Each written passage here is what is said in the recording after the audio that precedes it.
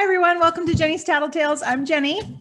And I'm Andrea from Celtic Butterfly Publishing. And this is a podcast for Jenny's Tattletales. Yes, we have been talking an awful lot lately about Jenny's Tattletales and the authors that come on. And, we've been looking at message boards and those kinds of things and trying to, or hearing the complaints a lot about writing as a business and what are the things to do writing as a business.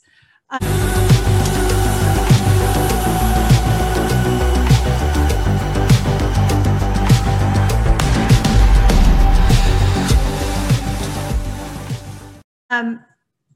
think one of my biggest complaints, or I see authors complaining about how hard it is to sell a book, but then when they're asked what they're doing to promote it, they're saying they're not doing anything because they are just writing because they love writing. Mm-hmm. So you cannot complain that you're not making money when you're claiming that you do it for pleasure.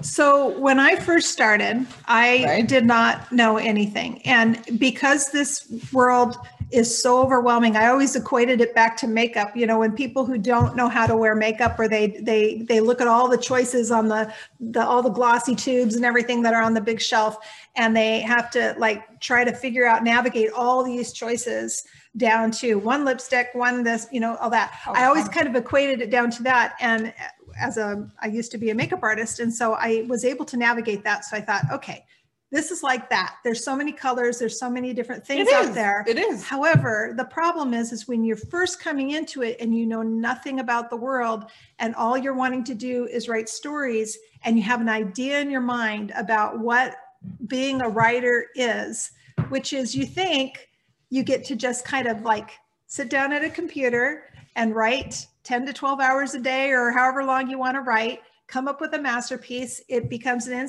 instant success. And then you just float off of that for the rest of the time. And I don't think a lot of people understand exactly what it takes between writing as a business, writing just for your own pleasure, or writing to just put books out. And, if people come to them, they come to them.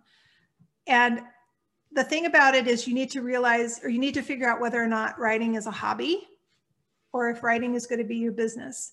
And you could be working a full-time job somewhere else and also make this a business. So, we're going to try to tap into a little bit of all of that today. If you're writing just for yourself, just to write a book because you want to see if you can, or you want to tell your story to a certain group of people, and those are the people that are going to buy your book, that's one thing. And that is fantastic, I think. Trying to figure out. It is, but let me ask you this. When you started writing your book, did you have an idea who you want to read your book? Honestly, I didn't write it all down. I didn't really have a thought beyond, oh my gosh, I'm going to publish this book and I'm going to just see what happens with it. I mean, honestly, that's what I first came up with. It wasn't until probably maybe after Sea Archer, definitely, and writing getting into Warriors and stuff like that, and writing some of those other books, that I started realizing I really, really love this, and I want to see if I can make it work into a business.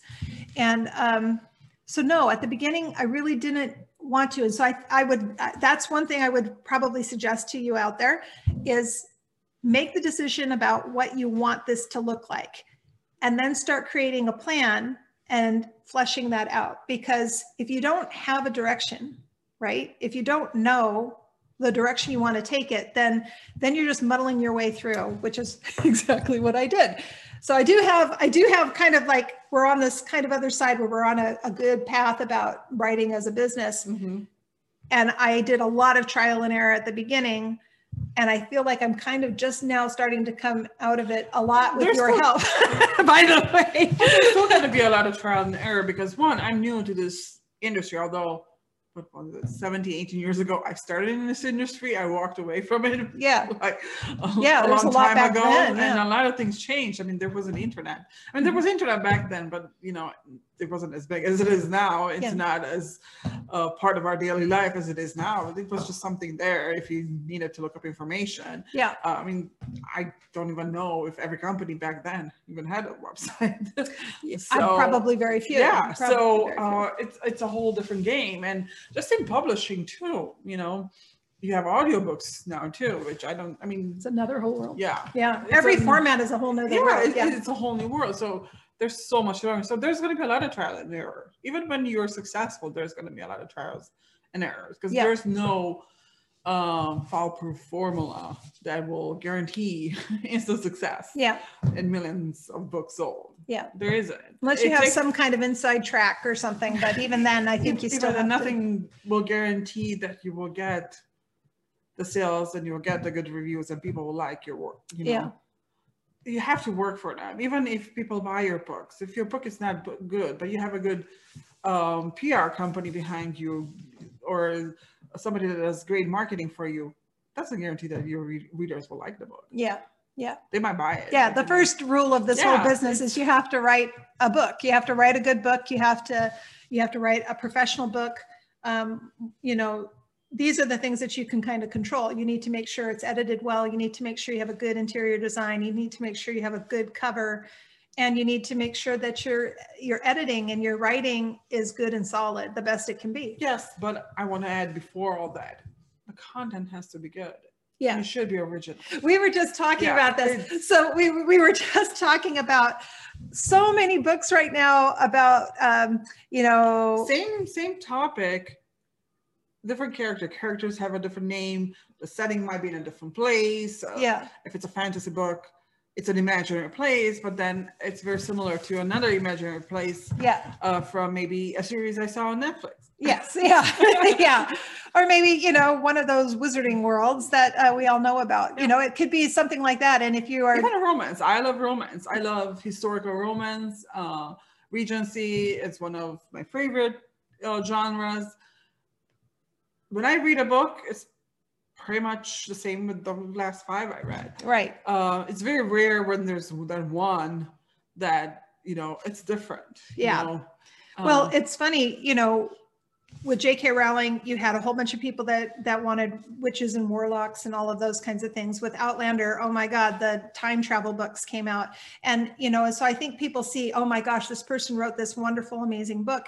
And now they, you know, they want to kind of ride on those coattails, or they want to, or maybe they feel like they could have told that story a little bit different or better. And so they're going to put out their version of it, and everyone's doing the same thing. So then you got a gazillion books that are the same exact kind of idea, which, you know, honestly, romance, that's the way that it is. It is the same book. It's just tweaking a little bit. It is, but you know, the heroine, I mean, I don't want to get into the fact that the 18th century or 19th century girl in the Regency books, it looks like a 21st century teenager. Yes, right. Yeah, they don't look the same. They don't want, not even like physical appearance, but you know, the way they talk, the way they act. I mean, to me, that's, you need to do your research, and you need to do it so that you know. And they're fun. You know, some of them, they're fun, especially if, you know, the writing style is funny and whatever, but not all of them are like that. Yes. So then, you know, you end up,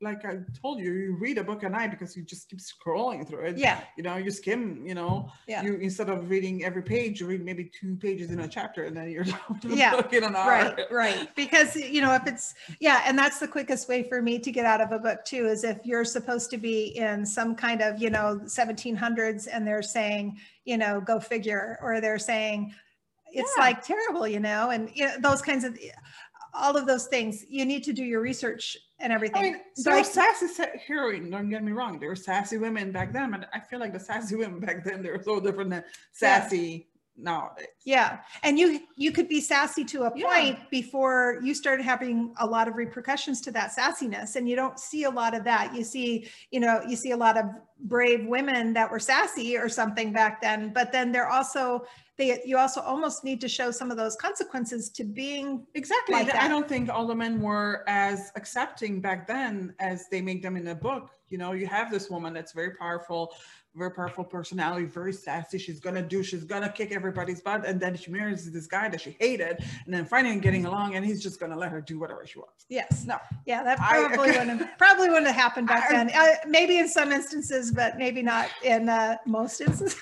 I mean, think about if that would have happened back then. I mean, I think the world would have looked totally different now. It probably would have. So anyway, I guess the whole point in this first part is just talking about if you're going to write a book and it's going to be out there for the masses, you know, if you're writing for yourself, write whatever you want. If you're writing for your family, write whatever you want. Do a blog, or write a book, because, you know, anybody can have a book, but, you know, you shouldn't. I mean, we're in a lot of groups for authors, for publishers, and people are complaining about the things they're writing in front of them, and they're not taking any actions. They're not doing anything about. Yeah, but that's when you're writing for a business. So if you are writing for yourself, write whatever you want, publish your book, do your thing, make it for yourself, make it for your family, and do it and own it. And that's wonderful. There's nothing wrong with that at all. It's recognizing when you want to do that versus writing as a business. Now, if you want to go into writing as a business, well, then that's what we're talking about, some of these other things in regard to, you know, thinking about what kind of genre you want to write. If you're going to write something that is going to be mainstream, like witches and warlocks and all of those things. I mean, that's very popular genre. And I feel like people's tastes change. You know, you have this author, J.K. Rowling, that, you know, I don't know if she was the first, but she was the most well-known author that wrote this genre. And then everybody else after her started writing the same. Right. So similar. You want to make sure that what you're doing is writing something that is fresh, a fresh take on an old theme, you know, so make sure that your writing is, that story is a good story.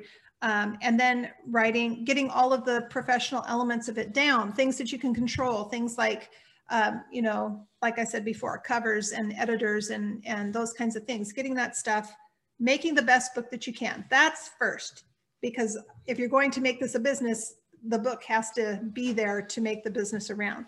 So the other part of this is, I think a lot of, before we get into some of this other stuff, people I think will say, I just can't, I either have,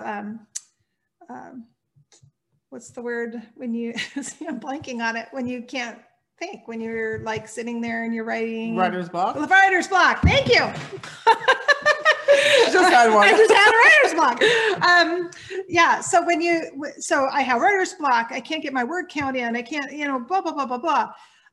The other part of writing the book is creating realistic goals for yourself. And this is something I really, really, really struggle with, because I will write frantically for, you know, 4 or 6 weeks. And then I have a year of not writing at all, because I just, you know, I'm promoting or I'm doing all these other things. And this has been the biggest problem I have had in terms of getting material out there, books out there and all that stuff, is finding my time to write. And one thing that I have just recently done, because I am kind of new to this whole thing as well, is creating a realistic word count. And not just saying, I'm going to write 2,000 words every single day. Okay, well, are you going to write them on the weekends? Are you going to write them on Thanksgiving? Are you going to write them at Christmas time? If you're Nora Roberts, the answer is yes, from what I understand. She writes 8 hours every day. But I guess my point is, try to pick out these days that are going to be writing days. Decide what that word count is. It doesn't have to be 2,000 every day. It could be 1,000. I want to get 1,000. I want to get 500 words in. I want to do something on my lunch break, whatever. But you're making time and you're fulfilling that time. And then once you've fulfilled that time and you've gotten those words down, then go into all of these other things we're going to be talking about. Get your word count in, get your book written, because that is the most important thing when you're building a business around books. Okay. So I guess, you know, yes, you need to put it in a calendar, but it can work around everything else you have going on in your life. So you can still spend time with your family. You can still spend time with your husband, your spouse, or do the things you like to do. Like we had authors on your podcast and they have different styles, different lives. You know, they're from all over the world. Some of them write at like, they wake up at 4 or 5 in the morning, and they're writing until 7 o'clock when everybody else wakes up before the kids go to school. And then they're doing whatever they're doing in the day, or they have jobs, and then they come home, feed the kids, the family, do all that stuff, and they go back to writing. Or some of them have jobs and then they're writing in their lunch break. You know, but they're consistent. Yeah. And that's my point, is come up with whatever your little word count is. And I always make it, I'm just now recently. Be realistic. I say, have realistic goals. Yeah. And what I guess my point is that I'm trying to get across is that if you're going to, if you have your word count, have it low enough where you can. Well, have it doable, but where it's doable, but you know, you can easily, like, don't say you're going to write 3,000 words a day when you only have an hour to write. I don't think you can write that much. No, that's what I'm saying. So if you have like if you want to say, I want to write 500 words today, let's just say that's your goal. Okay. At least 500 words I'm going to get down. And then, you know, after you get those 500 words, now you could write, if you write on your lunch break, or you write here, you write here, you write here, then you can add to that. It doesn't have to be, okay, 500, now I'm not going to write any. But make it a realistic number that you can get it down every single day. Something, whatever that count is for you.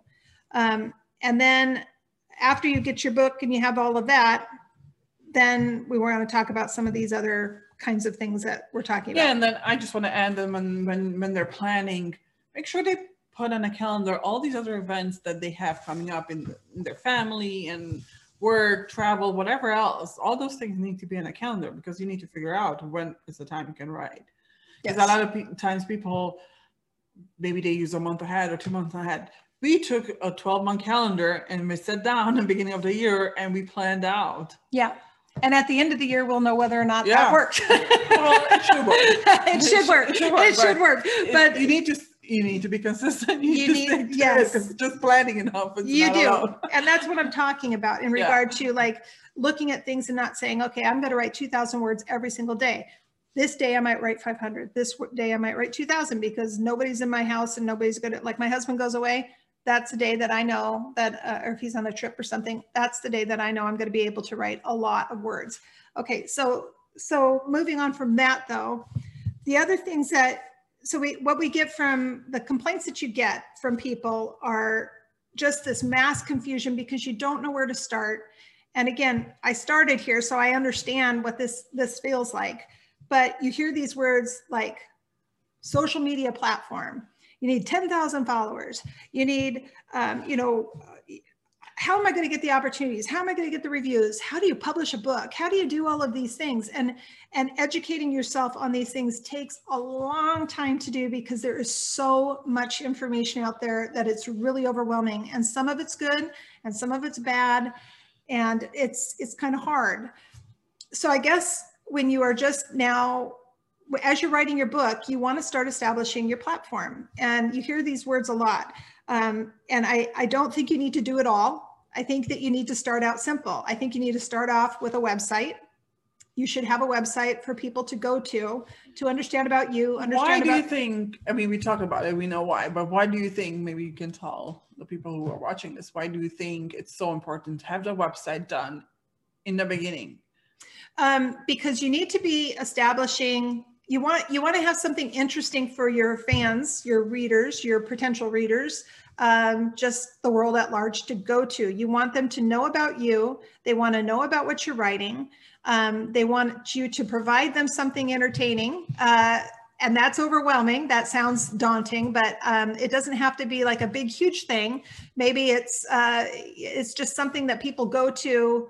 Maybe you're into your cats, or you go boating, or you have some service, maybe you're a photographer and you have some service that people can go to your website and they can kind of learn something or get about you. Well, they can learn about your personality by looking at what other things you're doing.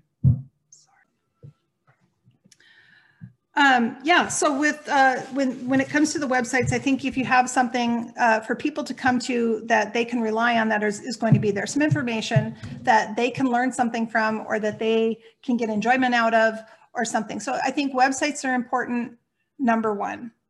I also think websites are important because that they're going to be the only platform you own. Social media is owned by other people. Yeah. And we see people getting blocked, booted, put in jail, Facebook jail. Yes, that's true. And there's so many rules, like, you know, Facebook, it changed so much from where it was 3, 4, or 5 years ago. There's so many things you cannot say, or you need to watch what you're saying.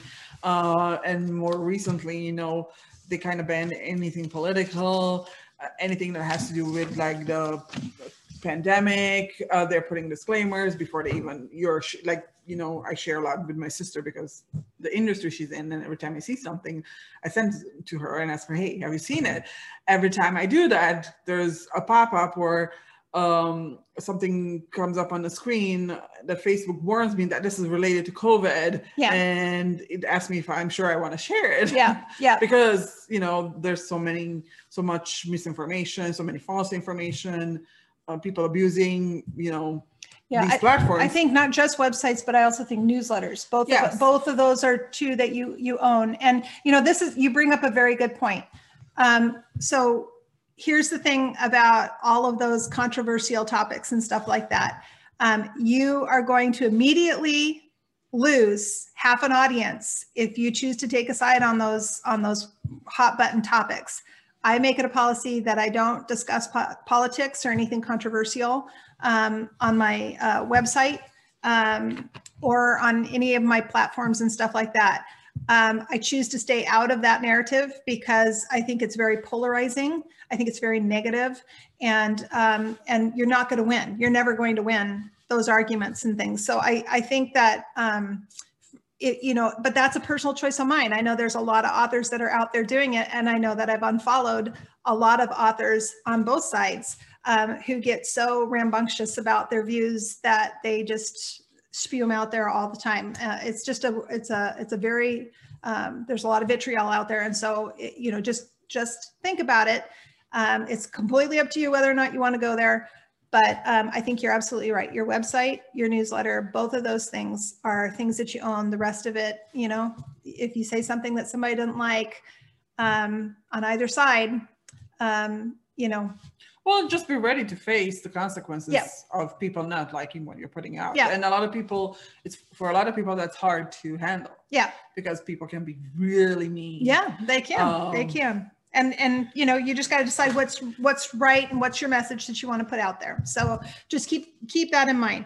I think website is the most important one. Newsletter is also very, very important. I know authors that do it fine without a newsletter. However, but again, this is the one place that all of those people that are on your newsletter, as long as you get them organically and they're not all just from contests and all these things, you know, that's a list that you own. Those are people that are going to want to know about your books. You want good followers. You don't want somebody that came to your list just because there's a contest. You want somebody that's there because they want to read your books and they're excited about you and those kinds of things. So building a list, building a website, all of these things take a lot of time. And so you want to start it early. You want to start those things early. As early as possible. Yeah. I was talking to another author in one of the groups. They had a question, I responded, and they were asking how do they start building their list. There are a lot of ways you can start building a list. First of all, you need to have a website. You need to have a form on your website to be able to collect the information. Yeah. You need to give your readers something that they want. Yeah. Could be free content, could be access to you or to your work in progress. If I know some authors do that, some authors they're not comfortable doing that, but anything that that they want to, you know, that they're responding to. That's why I ask you, do you know who you wanted to read your book? Yeah. When you started writing, because that's very important to kind of figure out. Yeah, this was something interesting that Andrea did so Andrea's been with me now for well, it's about I don't know, 6-7 months. Is it? Oh, we have more like 8-9 now. Is it 8-9 months? Okay. Anyway, but when she first came on, she says we need to understand who your reader is, who's reading your book, and we actually created a person. I forgot what her name was, but Adrian. Her name was Adrian. Yeah. So we created a complete person who is the person that will probably pick up my book and read it. And we knew who she is, where she's working, where she's living, if she has kids, what she likes to eat, what she likes to do, where she's shopping, where she's spending her time, where she goes on vacation, where she's working. Just everything. Yeah. It was everything. And it was really helpful, and actually I think because we're going to try to do this one as more of a basic kind of podcast today. Maybe we should do another one that's once you're past all of this, learning these first initial things, then we go on to more advanced one, because I really do think that was really helpful. So having an idea of who your reader is important for your website and your newsletter, because that's the people that you're now talking to. Those are the people. And you need to speak their language. And then if you're writing multiple genres, which we know a lot of authors do, the reader that's going to be your romance book is going to be different than the reader that's reading your fantasy book. It's going to be different than your reader that's reading the YA book and whatever else you're writing. So you need to speak their language. Yeah. And yes, you're going to have the newsletter and you're going to send out emails to everybody, but you need to understand that your YA reader might not look at your newsletter about your romance book. Yeah, exactly. Yeah.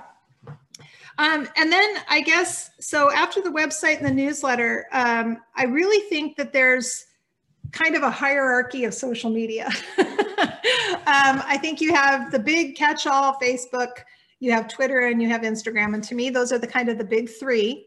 And then you have Goodreads and BookBub, which are really conducive to your new job. You're writing as this business. This is your business. Goodreads and BookBub are parts of that. And then I think there's like a whole other part of it that goes into kind of technology that you might not be used to.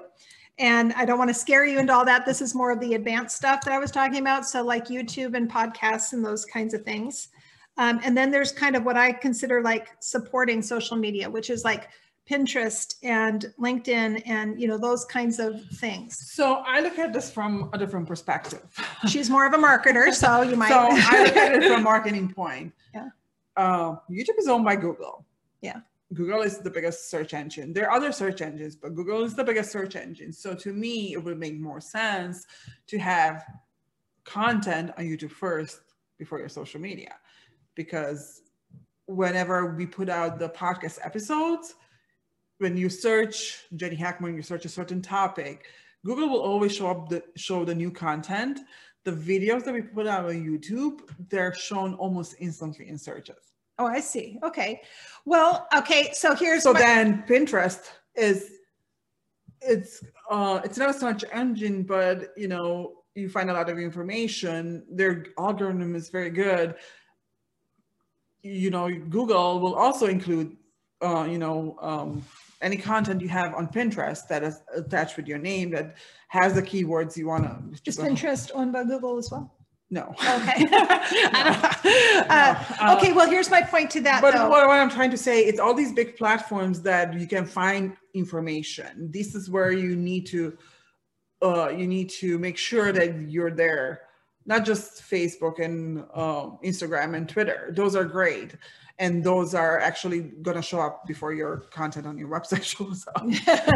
Just because that's how the algorithm works. Now, if your website has a bunch of content, when you're starting out, it takes about a couple of weeks for Google to just index your blog or your website and say, hey, it's there. Yeah. Now you have to continuously add content and do targeted content using keywords that you want to rank under. Like if somebody's searching fantasy books, then you want to make sure that you're using the right words in your content, that when somebody's searching for fantasy books, your website will show up. And you want your website to show up on the first page of Google searches, because let's face it, nobody's going to look 3, 4, 5 pages down for results. So, I mean, that's a whole new world, but that's how it is. So yes, YouTube, Pinterest, Medium, and there's a bunch of other places where you want to make sure that any content like this podcast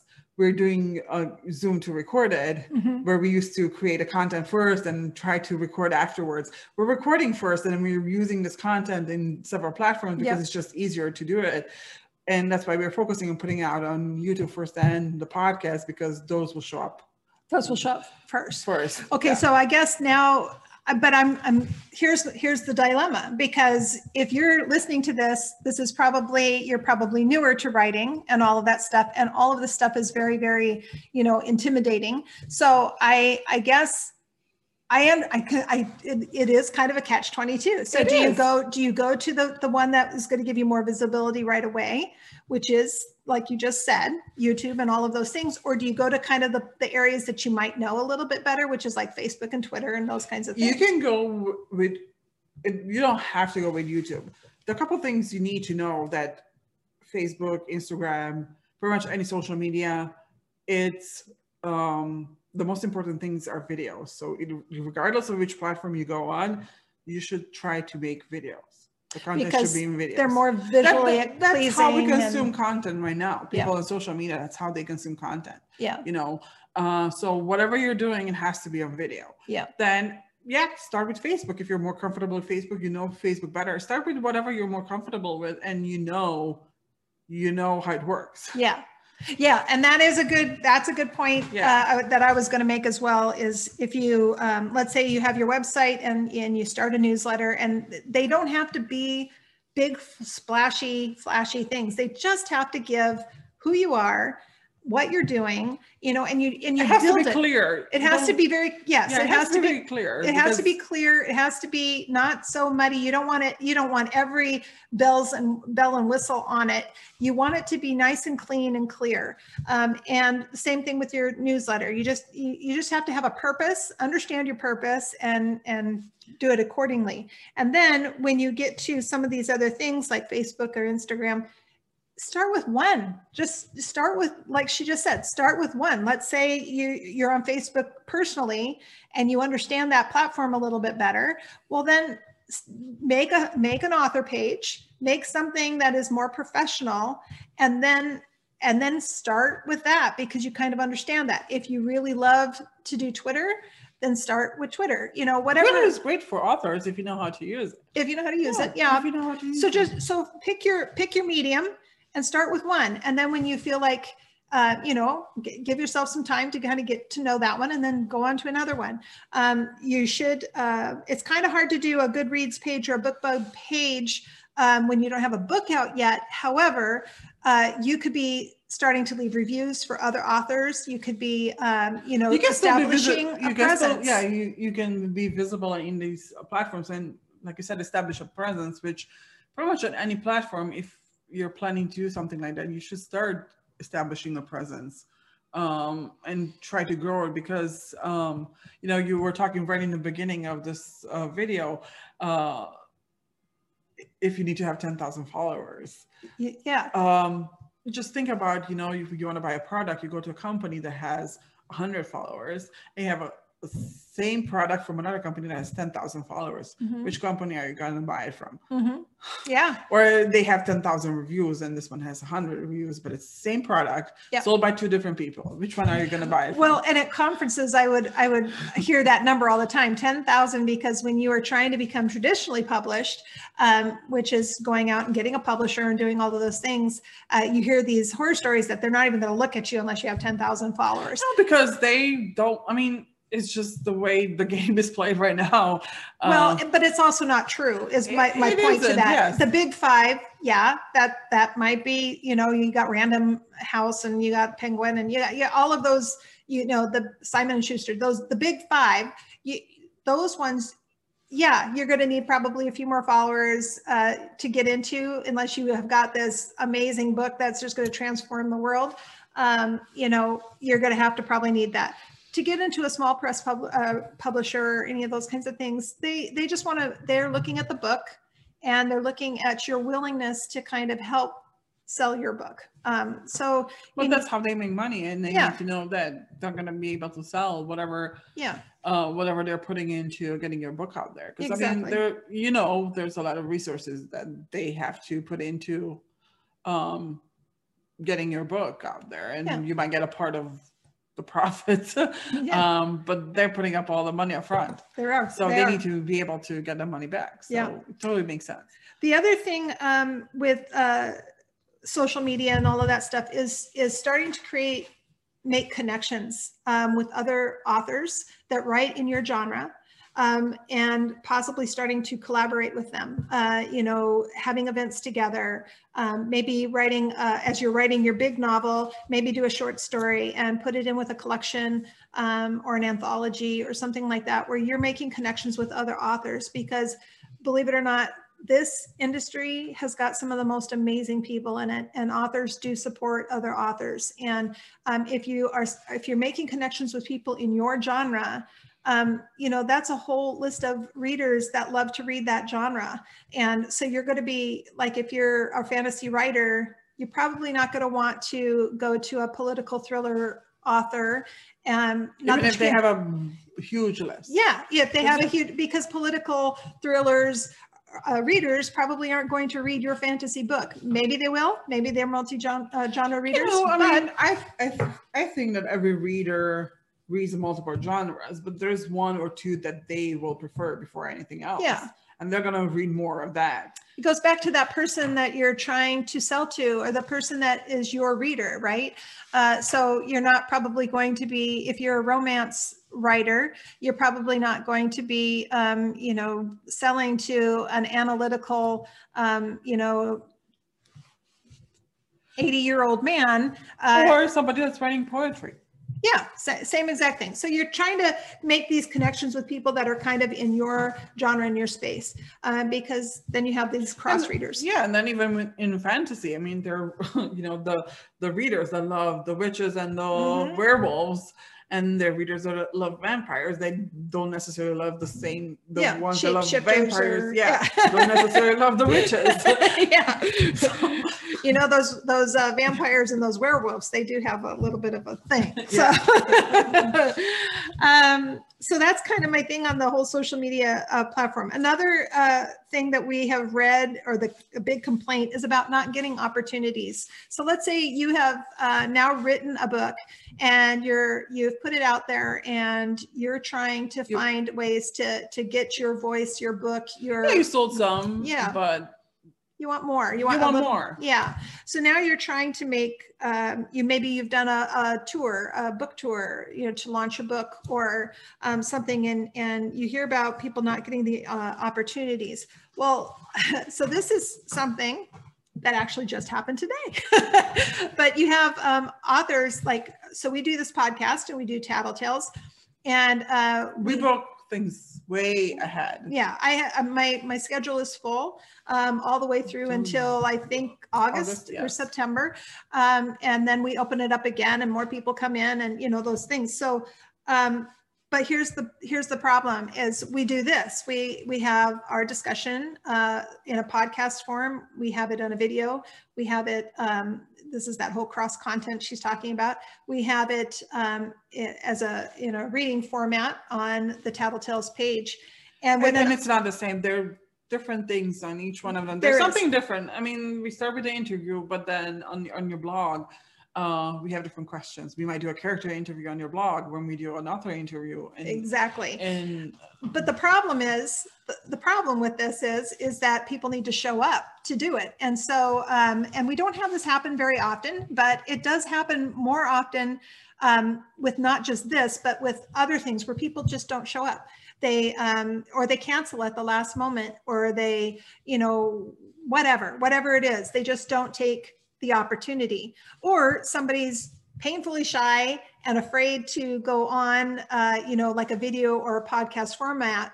And so they choose not to do that. And then they've just lost one medium or one way of getting themselves out there to people. Now, I'm going to tell you, I am the very first person that I'm an introvert. I'm quiet in my daily life. Andrea came on and she's like, oh, you need to start a podcast. I'm like, oh, hell no, I'm not going to start a podcast. I'm not doing any of that stuff. And that was about 4 or 5 months ago. And we've we did it slow. And if you look at some of our early podcasts, you can see I'm really nervous, and I'm, you know, and I still have my moments of just like getting into it. And, you know, I mean, it's nothing, it's not a major production. We use Zoom, we edit everything ourselves. We do it, you know, when we have time, and it could be better. Yes. Is it bad? No. The idea is that we're doing constantly. We're doing it every week, except when people don't show up. Yeah, which just happened today, by the way. So, and my point to this whole thing is, you don't have to be running a podcast if you don't want to run a podcast. No. But take advantage of the medium if you have that opportunity. So like the person that didn't show up today, she said, can we reschedule next week? And the answer is no, because we already have people scheduled for next week. So now she's lost an opportunity to, because we give all of our the content that we produced from this, we give that to the writer as well. And then they get to use video, the video that she just said. If you search on Google, you're going to find a lot easier. You have somebody else doing the work for you, and you're promoting you're not showing up, you're not sharing their work when it's about your work. It's not about their work. Yeah, you're not responding to comments. You know, a lot of times, you know, we share it with your readers and your network, and people are commenting on things. The author is nowhere there to share, or even just the interviews.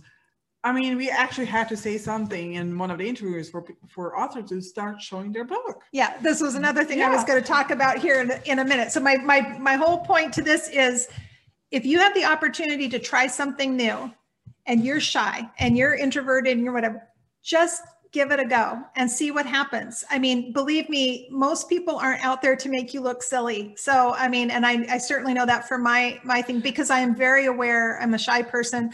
I'm very aware of doing this and putting yourself out there. And so when you come onto, especially my page, what I do is we have a talk, we have a conversation for, you know, a few minutes beforehand, and we get comfortable with one another, and then we start talking. Now that might not be the same for everybody, but that is, you know, you need to put yourself out there and to at least try it. And we had authors like that. Yeah. That they were so resisting of doing the interview, and we told them, you know what, it's fine. If you don't want to do it, it's fine. If you want to do it, it's fine too. If you're not sure, let's just do it and see how you feel. Yeah. And then it ended up being one of the most visualized. That one episodes. Was so popular. Yeah. She did not want to do it at all. She wound up having a great time. And, you know, the other thing I'm going to just put out, and this might be a little bit more advanced, but when you do something like this, make sure you have good lighting on your face. Make sure that you have all your stuff turned off so you don't hear chimes and beeps and everything going off. Make sure you have a copy of your book and hold it up. And this is what she was talking about before. We were kind of looking at, this is your opportunity to shine, I guess is my point. This is your time. This is like a big commercial for you and your book. And if you don't have the product to show, you've lost an opportunity. Just think about it. If you're a new author, because we had somebody that her book wasn't even out yet. Her book comes out in May, so she didn't have a list. She's a brand new author, and she lived in a different country, so she didn't have the physical book, but at least she had the cover. She showed it on the phone. So if you don't have the physical book, that's fine too, as long as you're able to show people the cover, because a lot of times a lot of people are visual. If they don't see what they should be looking for, they're gonna miss it. They're gonna miss it. So you know, you need to be ready for every opportunity. You need to be ready to promote yourself as an author. And just think about like that author that had no list. You have about 1,000 people on your list. Not a lot, but enough. And you're growing. So for somebody who has zero, to be able to have somebody share their book to 1,000 people, I mean, that's a huge opportunity, right? Yeah, especially if you read the same genre that I write. So it's or you write the same genre that I write. But then the other parts of it is make yourself look good. You know, do your hair, and you don't have to put on makeup or anything, but make sure that you're not wearing your sweats, and you know, maybe have a light. Yourself seriously. Yeah, I mean, you know, you could show up in character too. Yeah, we've had that too. So whatever. But you know, something that's related to your Yeah, book. yeah, exactly. I mean, that's fun, but, and the reason I say that is because we have done interviews where somebody's had the light shining above their head and they look like they're kind of in a tomb and stuff. So and these are just little things. These aren't things for you to sweat over or just like, oh, this is so stressful. It's just a couple of just common sense things so that you look the best. I want to add something about the sound, which is make sure that there are no outside noises, like your doors are shut, your windows are shut. The birds aren't outside chirping and those kinds of things. So just basic little things. And these, again, this might be something we go more into detail in an advanced thing, but the whole point of this part is show up, put yourself out there, try some new things. Especially if you're doing a format that you don't do yourself, like video or audio, put yourself out there and try it and just see. Take advantage of it, because in your case, we edit the video, we extract the audio that you could use, and we also do transcripts. There's so much work we're doing and we're not charging anything for it. And people are not taking advantage of this. Yes. Yeah. And it also is a way to establish connections with other authors and stuff. So being consistent, being reliable, being trustworthy. Those are the messages that you really want to put out there when you're doing these things. I would say also act like a grown-up, like a responsible person. Because to me, it's very responsible when you do things like that. I mean, I know you live and learn and you might not know everything from the beginning, but if you're trying to sell something or if you're trying to do something you don't know, I would think, or at least I would look into what I need to do and what I have to do to be able to show myself or my work in the best possible light. Yeah. And, not miss Now, opportunity. you also come from a marketing background, so you look at things a little bit maybe differently than somebody coming in that has had no experience with that whatsoever. And that's why, sometimes you need to understand and learn when you need to bring somebody else in that might know a little bit more about what they're doing and that kind of thing, where that can advise you a little bit. When you're starting out brand new like this, trying to do this research on your own, she's correct. You need to figure out what the basics are, just the basics, and do the basics well. I think. And there's a lot of information on this. We're going to start putting out more information on this on the Celtic Butterfly Publishing website too, and probably on yours too.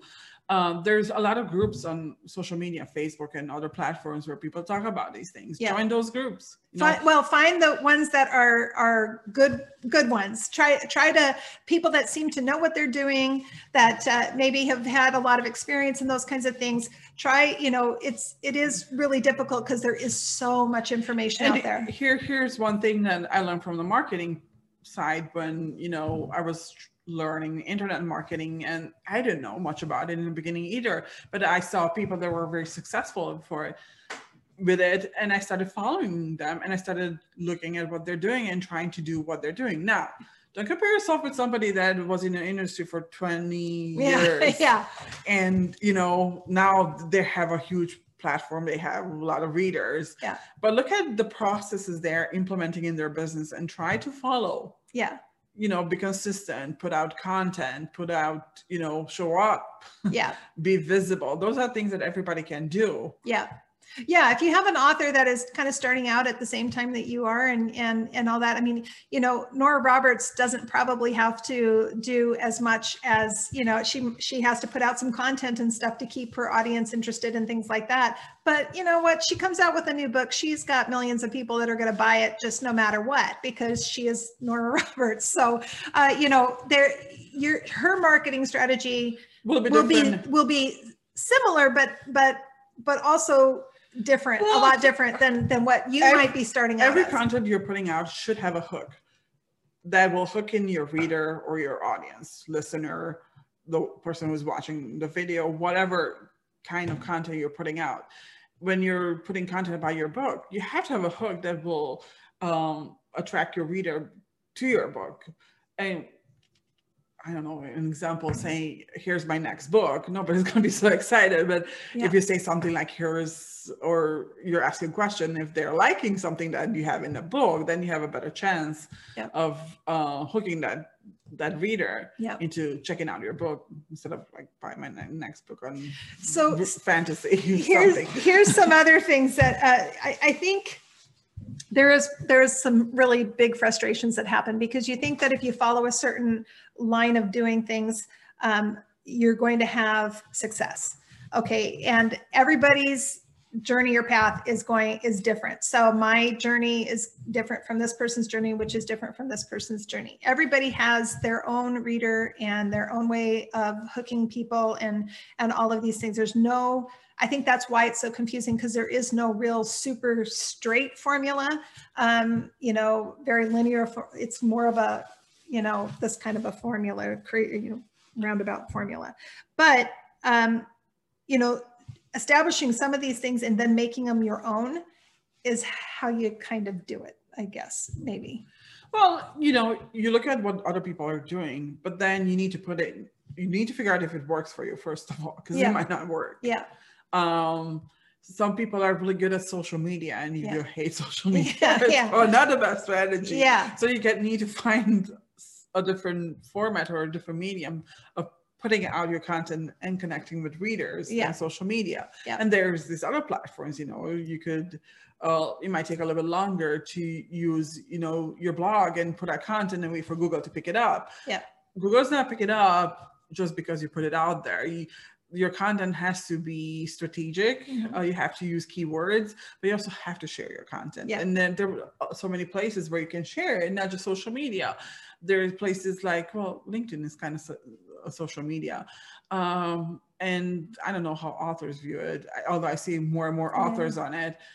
I actually do see a lot of authors. Really? I have access to your LinkedIn, and every week you get at least 60 or 70 people asking to connect with you, and a lot of them are authors. Wow. So I know they're there. Yeah, good. That's great. But you have places like Medium, Reddit, Dig, and a bunch of similar platforms where people can share resources. It's free to join, doesn't cost you anything, and there are millions of readers on it. You should share your content in those places. And this is where that comes to that whole idea of finding one of those platforms or a few of those platforms and making them your own. You don't have to do it all. You just need to start somewhere and just kind of make it your own. The other thing I wanted to say here is that I do hear a lot of complaints about things like, I can't get anybody to respond. You put out something and it's like crickets out there. You do a contest, you do a book launch, you do whatever, and no one shows up. And it is incredibly frustrating, because you put so much time and energy and effort into these things. And the only thing I can say to this is, because I've certainly had that too, is this is where those collaborations come in. When somebody else is doing something, show up. Leave reviews, support other people, because it is really, really tough out there. You cannot expect somebody to support you when you're not connecting with them, you're not interacting with them, you're not supporting them. Yeah. And do it not in just reviews are something, if you're just starting out, reviews is something that you're going to find is a big, huge deal. And it's something we've talked about so many times here on this podcast. And I don't say it just for myself, although I love to say it for myself, but it's for your other author. If you have a favorite author, if you have somebody that you really enjoy reading and you want to see more of, and all of those things, leave them a review. And not just for authors, leave it for products, leave it for services, leave reviews. Reviews are so important, because you need to think about the way that you purchase things. And this is the best way that I can explain it to you. That's how it is. If you purchase something and you have a choice, something's the same price, and you have a choice between somebody that has 100 reviews or 5,000 reviews or one review, who are you going to choose? Where are you going to go? And they're all, let's say they're all 5 stars, but which one are you going to go to? I can say it for myself. I always go to the one that has the higher rating. If it's all the same price, that person has established their business. And so my point to it is, authors, reviews are their bread and butter. reviews in the right places are wonderful. Goodreads, BookBub, Amazon websites. Those are great places to leave reviews. Also your website. Why don't you use your blog? That's a piece of content you can create without promoting all the time something. You're just talking about how you enjoyed this book, or maybe you didn't enjoy, but hopefully you did enjoy. Yeah. And leaving reviews that are good, honest reviews, what you think and feel in your heart about it. So, I mean, it's obviously every author wants a good review, but, you know, at the same time, establishing yourself as somebody that is going to be there in your corner. Well, you know? in your corner, somebody that is seen as a trustworthy person, because you want people to trust you, trust your opinion, trust what you're doing. Yeah. You want them to see you as an authority. Let's say you're a fantasy writer, you want them to see you as the best fantasy writer there is in the fantasy genre, right? Sure, yeah. And the more you talk about other people's work, will help people to start trusting your opinion, especially if it's a non-biased, a very objective. Yeah.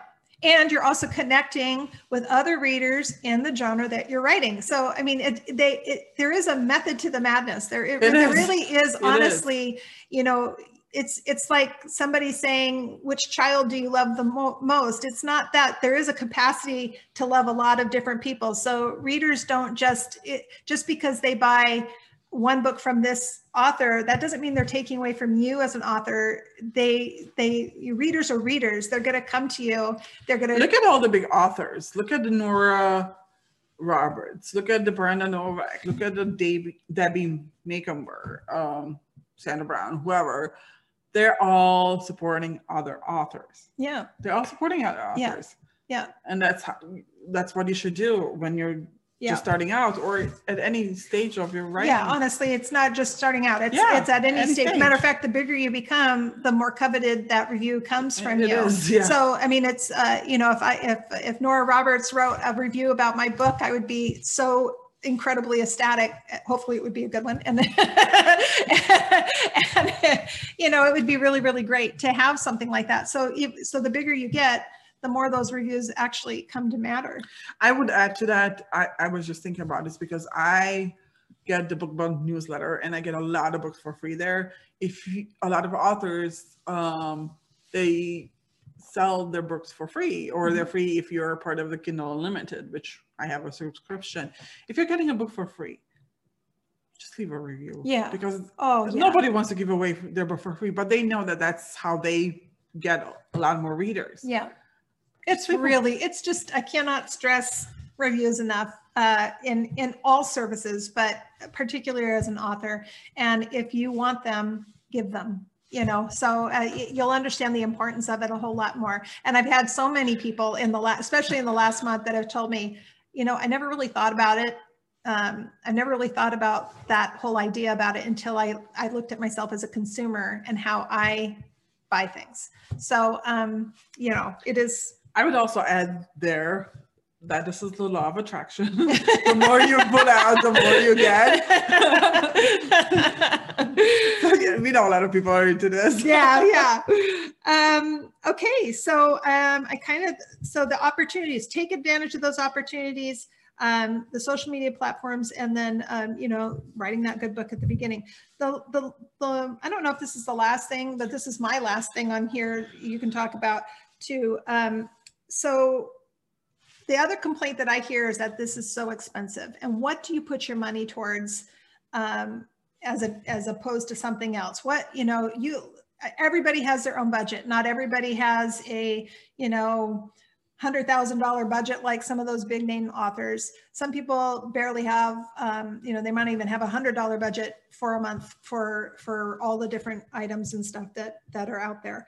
And I guess you need to learn, again, what works best for you and what works best. The marketing dollars that work for Nora Roberts are maybe not necessarily what's going to be the best for you. So you want to get the most bang for your buck. If you're going to put yourself out there for a book tour, let's say at a launch time or whatever, make it a review tour. Make it somewhere where you've got two things going off at once. You got somebody that is writing a review.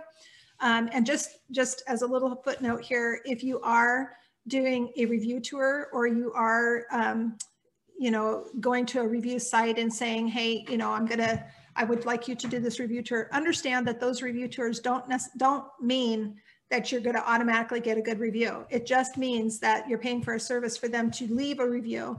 And so understand that you don't pay for good reviews. You don't pay for any of those.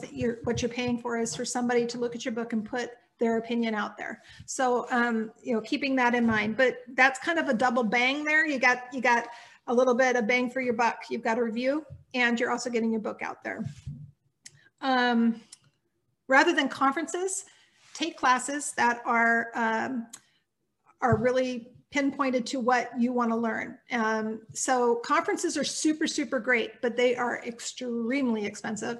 And depending on where they are and how big they are, the more expensive they are. So, you know, the RWA conference, which changes location, but the last one that I went to before COVID was in New York. That's a plane ride, that's a hotel, that is the conference, which could be upwards of $500-$600, depending on you know, where the conference alone is that. And then you got the hotel and you got these other things. Well, you need food. And if you're going there, I mean, why not take some marketing stuff to sell your book? So you need to add, you know, more resources. All of those things are part of this. So I mean, you know, it's expensive to go to conferences, especially if you're going to a location. You know, if you want to go to a conference, which I do believe are so beneficial, and you know, especially with all the COVID stuff, it's been hard to find them. They've all been online, which you know, might be a new way that they do them. Who knows? But going, if you can't afford the conference, or maybe finding a smaller conference, but if you can't afford the conference, maybe go into a class. You want to understand more about marketing. So you go in and you take something that's, let's say you want to learn more about Facebook and marketing. Okay, take that class, you know, spend the money on that class and pinpoint it instead of having this broad spectrum of ideas that you come away with so many ideas, but it's very overwhelming. Go to this one idea and learn it. I agree with that. I would just add to that you should do your research. I mean, there are a lot of people teaching, for example, Facebook ads. You don't want somebody that's teaching Facebook ads that's an internet marketer, because it's a different style and technique of marketing for a physical product or something that you're solving a problem versus a fiction book, which is totally different kind of product. Yeah. And the one great thing about conferences that I do have to say is that usually they do have kind of a beginning, middle, and advanced, you know, so like if they have a marketing class, that's one really great thing. And I did learn a lot about things through the conferences where, like, you know, you have your one-stop shopping kind of there, you know, so one class might be teaching you how to log on to Facebook and teaching you the basics of Facebook. And the most advanced class might be talking about Facebook ads. So it's like, you know, they're not that it's super advanced, but you know what I mean?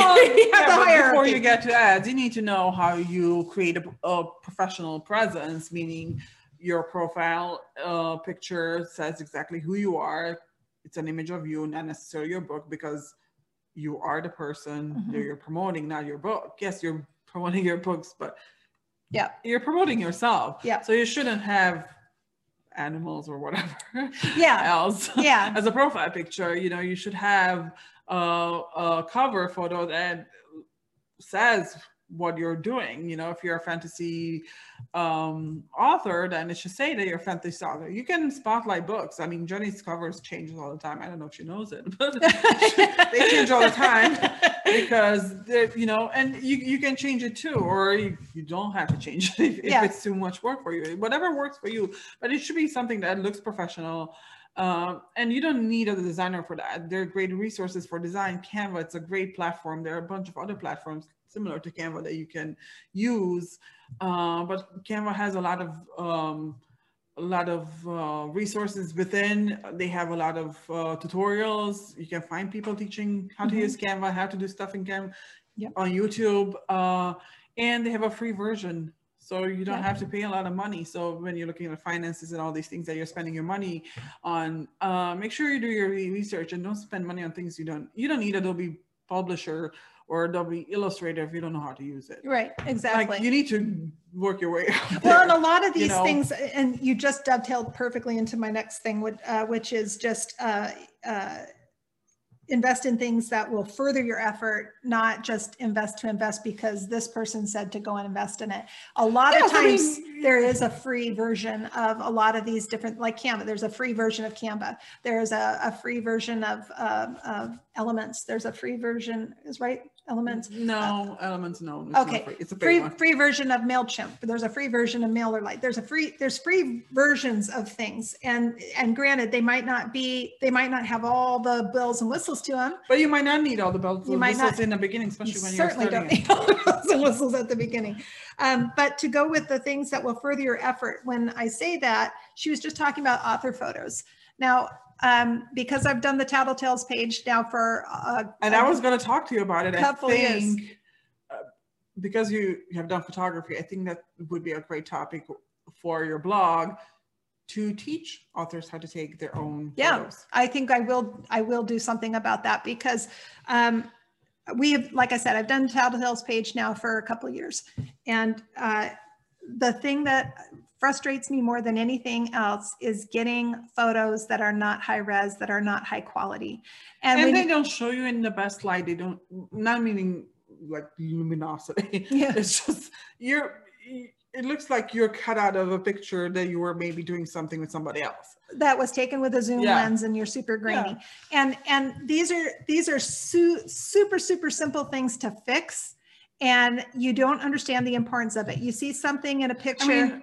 Phones nowadays, their cameras are so good now that you can take really nice photos with a smartphone. With just a smartphone and a friend, or a tripod. Or you don't need a friend because you have the delay on the phone, so you can take it to yourself. All of it. Yeah. So we'll go over, we will do a podcast on that, because having a good author photo, something that looks professional, and exactly like what she had said. I have gotten so many photos of authors where their picture is grainy, where they liked themselves by the campfire and somebody took it for them, and it was through the flames of smoke and everything, and they're very distorted looking. And when it blows up, it gets very grainy. So some of these things that I'm talking about, where you should invest in things that will further your effort, a good author photo is one of them. Good covers, ones that are high res. High res means that it's over 300 DPI, which is more an advanced topic. However, it's something that you need to kind of learn what these things mean. You want to have them in the right dimensions so they're not distorted, and all of these things we can talk about in an advanced podcast. Good covers, good author photos. You need to, if you do not get picked up, or actually before you get that very first publisher or whatever, you need to invest in a good editor. You need to invest in somebody that understands interior design of a book, or learn it yourself. You need to understand what those things mean, so that when they come out in those different formats for print or for ebook, you understand the way that it's going to look, and you need to get your dimensions right, your trim sizes right, and all these things. And sounds very, very overwhelming. Or you can choose to hire somebody to do it. Go on Fiverr and you find somebody that's got a lot of reviews and you have them do it for $5 or whatever it is. You should be careful with that too. You should be very careful with that, but too, you need to make sure the person that you're using is legit. So those kinds of things, invest in your product, which is you and your books. So you want to make sure that you're putting good money into those things first before you do anything else, because that's ultimately the product that you're selling. And then you're starting slowly and you're building. So, maybe you might have one follower on your newsletter. Okay, great. You've got one follower more than what you had before you started a newsletter. Okay, and that will slowly build as your content builds. As you show up. As you're visible. As you have your good product to show. As you're consistent. Yeah, all of these things we've already talked about. If you're writing one book a year, that's great, but that doesn't mean that and it takes you maybe 4 or 5 weeks. So that doesn't mean that the next 10 months you're doing nothing. Yeah. Well, and also understand that you're not going to probably write your book in 4 or 5 weeks. You know, a lot of people, they create their schedule of how they're going to write and everything. I don't know how some people do it. Yeah. Yeah. It's seriously, you also have to think about the length of your book and all these things too. There's some authors that will put out 4 or 5 books a year. And I can't for the life of me figure out how they do it. And then you maybe look at their page count. Well, maybe these are shorter books, you know, so you just have to do what's right for you and not always be looking at what the person next door is doing, because they have their system and you'll have yours. The other thing is, so in regard to making money, unless you are, you know, there's people that can make a living just writing. And there's a lot of people that do that. And then you've got, you know, the people that have done very well for themselves, the J.K. Rowlings and the Nora Roberts and the, you know, I'm blanking on everyone's name right now at this moment. Everybody. There's so many people that have made this and made a very good, decent living at it. But when you're starting out, maybe having another source of income. If you are not, if you don't have a primary job, you know, find things that you can sell around your product, you and your books. Maybe that's your swag. Maybe that is your, use your website with affiliate links with or Amazon. Services. I know a lot of authors that provide editing services just to make more. Yeah. Or money. If you're a good editor, you know, do that. You're good at design, maybe offer to help other people with their designs. Yeah. There's lots of photography. This is one thing that I didn't quite get until Andrea came on board as well, which is just that, you know, just because you're writing a book and you're wanting to make it a business, you need to realize all the areas around writing where you can make a business, create a store. You know, one person that I think does, there's a couple of people, there's lots of them that do this very well. Brenda Novak is one. Go on Brenda Novak's she's doing an amazing job. She does amazing at branding her stuff. Now she's written a lot of books as well, so she's got a lot of backlist, and you make money in your backlist. Again, you do. She's been writing for the last 25, 30 years. She's got a lot of books. Yeah, she's in a different ballgame than you are. And then, yeah, exactly. And then you look at somebody like Dorinda Jones, who I think has figured out a way to market brilliantly as well by turning people back to her books. She has a character that has little great little sayings at the first chapter of every book, you know, so she has little things that she's connected to her book, and these little sayings she's put on t-shirts, she's put on mugs, she's put on whatever, and people are coming to them by the boatloads because they love the sayings and they're funny sayings and that kind of thing. Or, you know, she created the people that read her, I can't remember what the word is, but if you were a Veronica Mars fan, she used to call her fans marshmallows. So, you know, figuring out that give that little name. Like we had an author on your podcast, Marilyn Barr, from Kentucky, Ohio, where she is writing books about witches, right? And she has this whole thing. They're having candles and products and a bunch of things around. Yeah. The theme of her books. The book. So, and then she makes money doing that. So it's kind of like a side business. So writing as a business is bigger than writing a book. And it's one thing that when I first got started, I didn't understand any of it. All I wanted to do was see if I could write a book. I really honestly just... And I think a lot of people, that's how they start. And there's nothing wrong with sticking with that. If I were to write a book, which I don't have a plan, but if I was to write, I would probably do it just to see if I can. Yeah. If I'm disciplined enough to finish. Yeah. Or and actually, also just a tiny little footnote that when you write that book, knowing when is when, and then sending it off to the editor, letting go of your baby and letting it go. So many people will start a book and they'll just keep writing and fine tuning and writing and fine tuning. Well, that would probably be I would fine tune for 10 years. There is a point where you have to let go.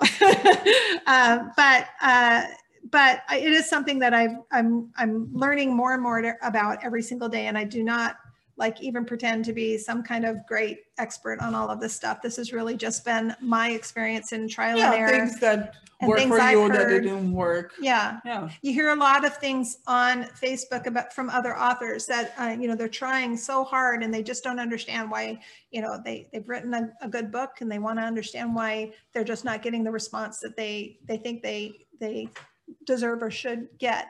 And so I'm just I think you have to be intentional in everything you do. Everything you're putting out there has to have an intention, has to have a hook for your intended reader. You know, even when you put it on Amazon or whatever platform you're putting your book to sell, you need to know exactly where to position your book, because the competition is very steep. There are millions of books. You're competing with millions of authors and a lot of big names, but also a lot of people just like you that are trying to make it. And if they're able to figure out what you can, then their book will show up before yours. Yeah. So you have to be intentional with what you're doing. You have to, and you know, you're going to go through trials and error. And if it doesn't work, then there's no sense in prolonging it. At the same time, you need to give time for things to work too. Yeah. Because they're not going to work overnight, which I see a lot of people, you know, they try something, they do it for a week to a month, doesn't work, they move on. Sometimes you need to give it time. Content on social media, you need to give it time, you know, to become visible. You know, I follow somebody that's teaching Instagram marketing, and what they did, this is a person that had tens of thousands of followers. It took her a long time to build it, but then she discovered that because Facebook, again, changed algorithms, Instagram is owned by Facebook, then Instagram algorithm changed, she noticed a big drop in her engagements. So then she started looking at the people that are following her. And I don't know if you know this, but you can remove people that are following you. Yeah. So she looked at her followers and she saw all kinds of people there, obviously, but people were not engaging with her. So she didn't want to be connected to those people, because the more of the people that don't interact with you, follow you, have as your followers, then the less people will see your content. That's a really good point. Really good point. What she did, she literally cleaned up her list or her followers, and she went from like 16, 17,000 to 1,000. Yeah. That is a big drop. That is a big Somebody drop. would have a heart attack. And I've seen people complain about things like this when something happens in the algorithm and then their engagement drops a lot, or their followers, you know, they just disappear because there are a lot of bots. People buy fake followers. Yeah. And I'm not saying she did, because I don't think she did, but we know a lot of people are doing that. So you need to make sure that you watch your platforms and you watch who's there interacting with you. Like, you know, Instagram, you can remove followers, but the same with Facebook too. If people don't interact with you, then you want that quality follower. You don't want to follow. I mean, it's nice. I mean, I'm sure everybody finds it very flattering when you have, you know, 10,000 followers. But if those followers aren't furthering your business and they're not, you know, helping you that way or interacting with you, then why are they there? And what's going on? So getting that one follower that is actually somebody that is a good, meaty follower that wants to be there, that wants to interact with you, and that's the follower that you want. So not a 10,000 that they don't care about what you're putting out. Which is really flattering when you sit there and you look, oh, I've got 10,000 followers. It is, but you don't really, because they're not true followers. But they might not see your content, or you. I mean, you know, you look at some of the big names; they have hundreds of thousands. And if they started their page, let's say maybe 5-10 years ago, when you could run ads and you could easily grow your platforms, because I know I've done it for other people and some of my pages, you could run ads and jumpstart your followers just to get that number. But that doesn't necessarily mean they're like quality followers. They could be followers from God knows what country. Yeah. Right. Because, you know, if you're running ads, you know, the targeting was cheaper for the country that your country. You don't know.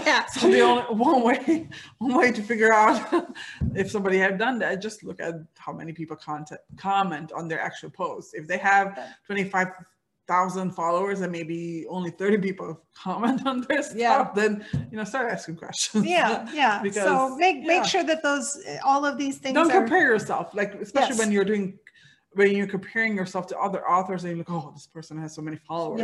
Look how many people are actually interacting with their content, because that's the true measurement of their success. Yep. So I think, just as a first, thing, and if you have any questions or comments, or if there's something that, I can help out with at all, please just leave a question or comment. If there's something that really worked for them and somebody wants to share it. I would love that. If somebody, if you have a way of doing things that works for you, I'd sure love to see that comment below as well, because, again, this is such a great community of people for the most part. For the most part, you've got really wonderful people that just want to help, and they want to share, and they want to, your success is their success as well. So, help out. Other than that, I think that's it for our little kind of beginner class. And see you next time. Yeah, go to Jenny's website. It's brand new and it looks really cool.